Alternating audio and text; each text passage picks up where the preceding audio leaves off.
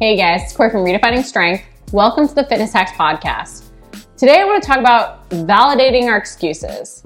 So often when we're sort of faced with a new change, we think to ourselves, this change is going to be uncomfortable, whether or not consciously or subconsciously we think that.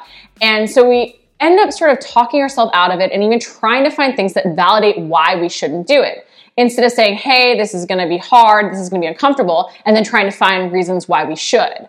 It's kind of an interesting phenomenon, but we do try to validate our excuses. We validate reasons not to make the change.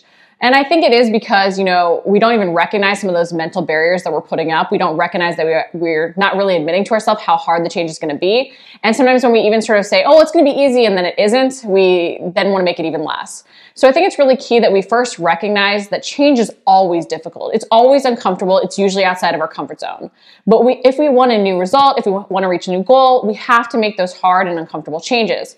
And often the changes we least want to make, well, those are the ones we often need to make the most. So it's one of those things, and Kiwi knows about changes, it's one of those things that we sometimes have to really commit and get ourselves outside our comfort zone and even decide to do the research into why we should be making the changes instead of trying to find reasons why we shouldn't. And I bring this up too because it's so easy in the fitness and diet realm to find things that basically validate any opinion. Whether or not it's something that you agree with or don't agree with, vegetarian, omnivore, whether or not you should do cardio or not do cardio for fat loss. Basically, you can find research that sort of validates anything. And what it ultimately comes down to is if you're not happy with the position you're in, you can't keep doing the same thing. And that means committing to a new and different programming. Sometimes one that feels very counterintuitive is against a lot of things we want to do. And again, it feels really uncomfortable. And while I'm all about sustainability in our programming, a lot of times we have to make an uncomfortable change that doesn't feel sustainable at the beginning. Because what feels sustainable is what we've always been doing. We get very comfortable in that routine, and so anything outside of it feels foreign and we don't want to do it, and it feels like it'll just never happen. So it's one of these things that sometimes you have to be like, okay, this might not feel sustainable right now, but once I actually ingrain the habits, there's a good chance I'll be like, why didn't I do this sooner?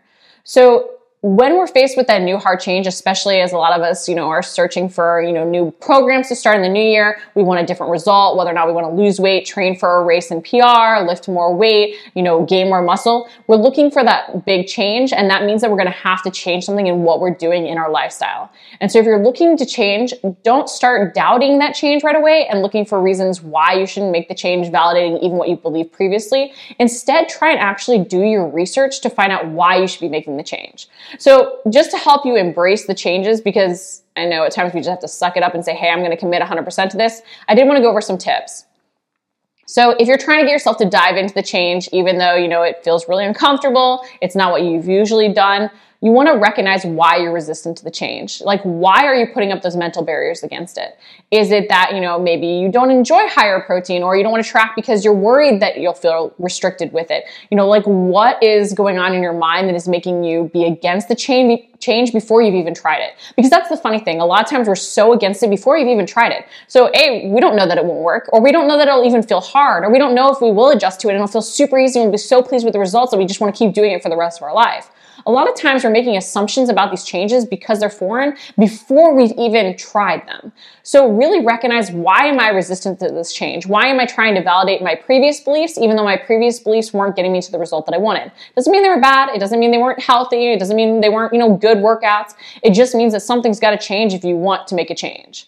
So think about, why am I resistant to the change?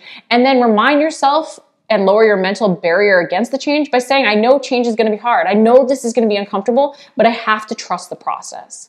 The second thing you want to do is choose to see it as an experiment. I think a lot of times when we see the change as only the end result, and we don't think about the learning process or the experimentation that goes into it, so we can actually learn more about our body, we get so focused on the end result, it makes it really hard to change because then there's that fear of failure, okay? Or if we're not seeing exactly the progress we want towards that goal, we start to doubt it and we even give up. So it's one of these things that when you're doing something, see it as an experiment and the end result really being, what did you learn from it, good and bad, okay? Instead of the aesthetic change you wanted to see or the sports performance change you wanted to see. See the experiment itself and what you learn from that as a victory in itself. So see it as an experiment.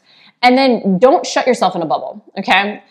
I mentioned this in actually a newsletter the other day. Don't join a fitness cult. It's very easy to see fitness in terms of black and white. This is good, this is bad, this is right, this is wrong. But very rarely is there only one right way. Fitness is really a ton of shades of gray. So the more we can recognize that and the more we can be open to different opinions as different opportunities, the more we can stop sort of just inundating ourselves with only the viewpoints that we agree with and instead even search for viewpoints we don't agree with to see what we might be able to implement, the better off we're going to be. So don't shut yourself in that fitness bubble. Be willing to see the other side. That's going to open you up to so many more opportunities to actually make changes and get the results that you want. The last thing I really think it's key if you're trying to make a change, instead of validating your excuses, is to recognize that you truly need to give something 110% effort if you want to see if it works. I've had clients come to me after, trying the ratio I gave them in macros or trying the workouts, and even if it's all the pre-ups that they don't really want to do, they've tried it, right? But they haven't done it consistently enough, or there's a lot of sort of flaws in the data, we'll say, and they tell me, oh, this doesn't work. And so I'll go back through and be like, well, look at the data you have. If you're actually going to try something and see if it works for you, you've got to truly commit to trying it. So don't, set yourself up for failure by not doing the plan that you're actually given. Sure, maybe you're doing, let's just say, a full body workout routine, and usually you like to do weights, but you decided to commit to this body weight thing because it supposedly will get the results that you want. You've done your research, blah, blah, blah. But it's one of these things that you want to then actually commit to it. Don't start adding in weights, even though weights might be fabulous as well. You want to say, hey, if I'm going to test out if this bodyweight stuff works, I'm going to actually have to test it out.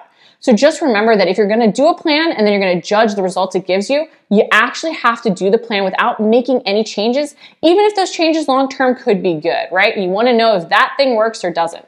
The more variables you introduce that you can't control for, the less you know what actually is working or isn't working, okay?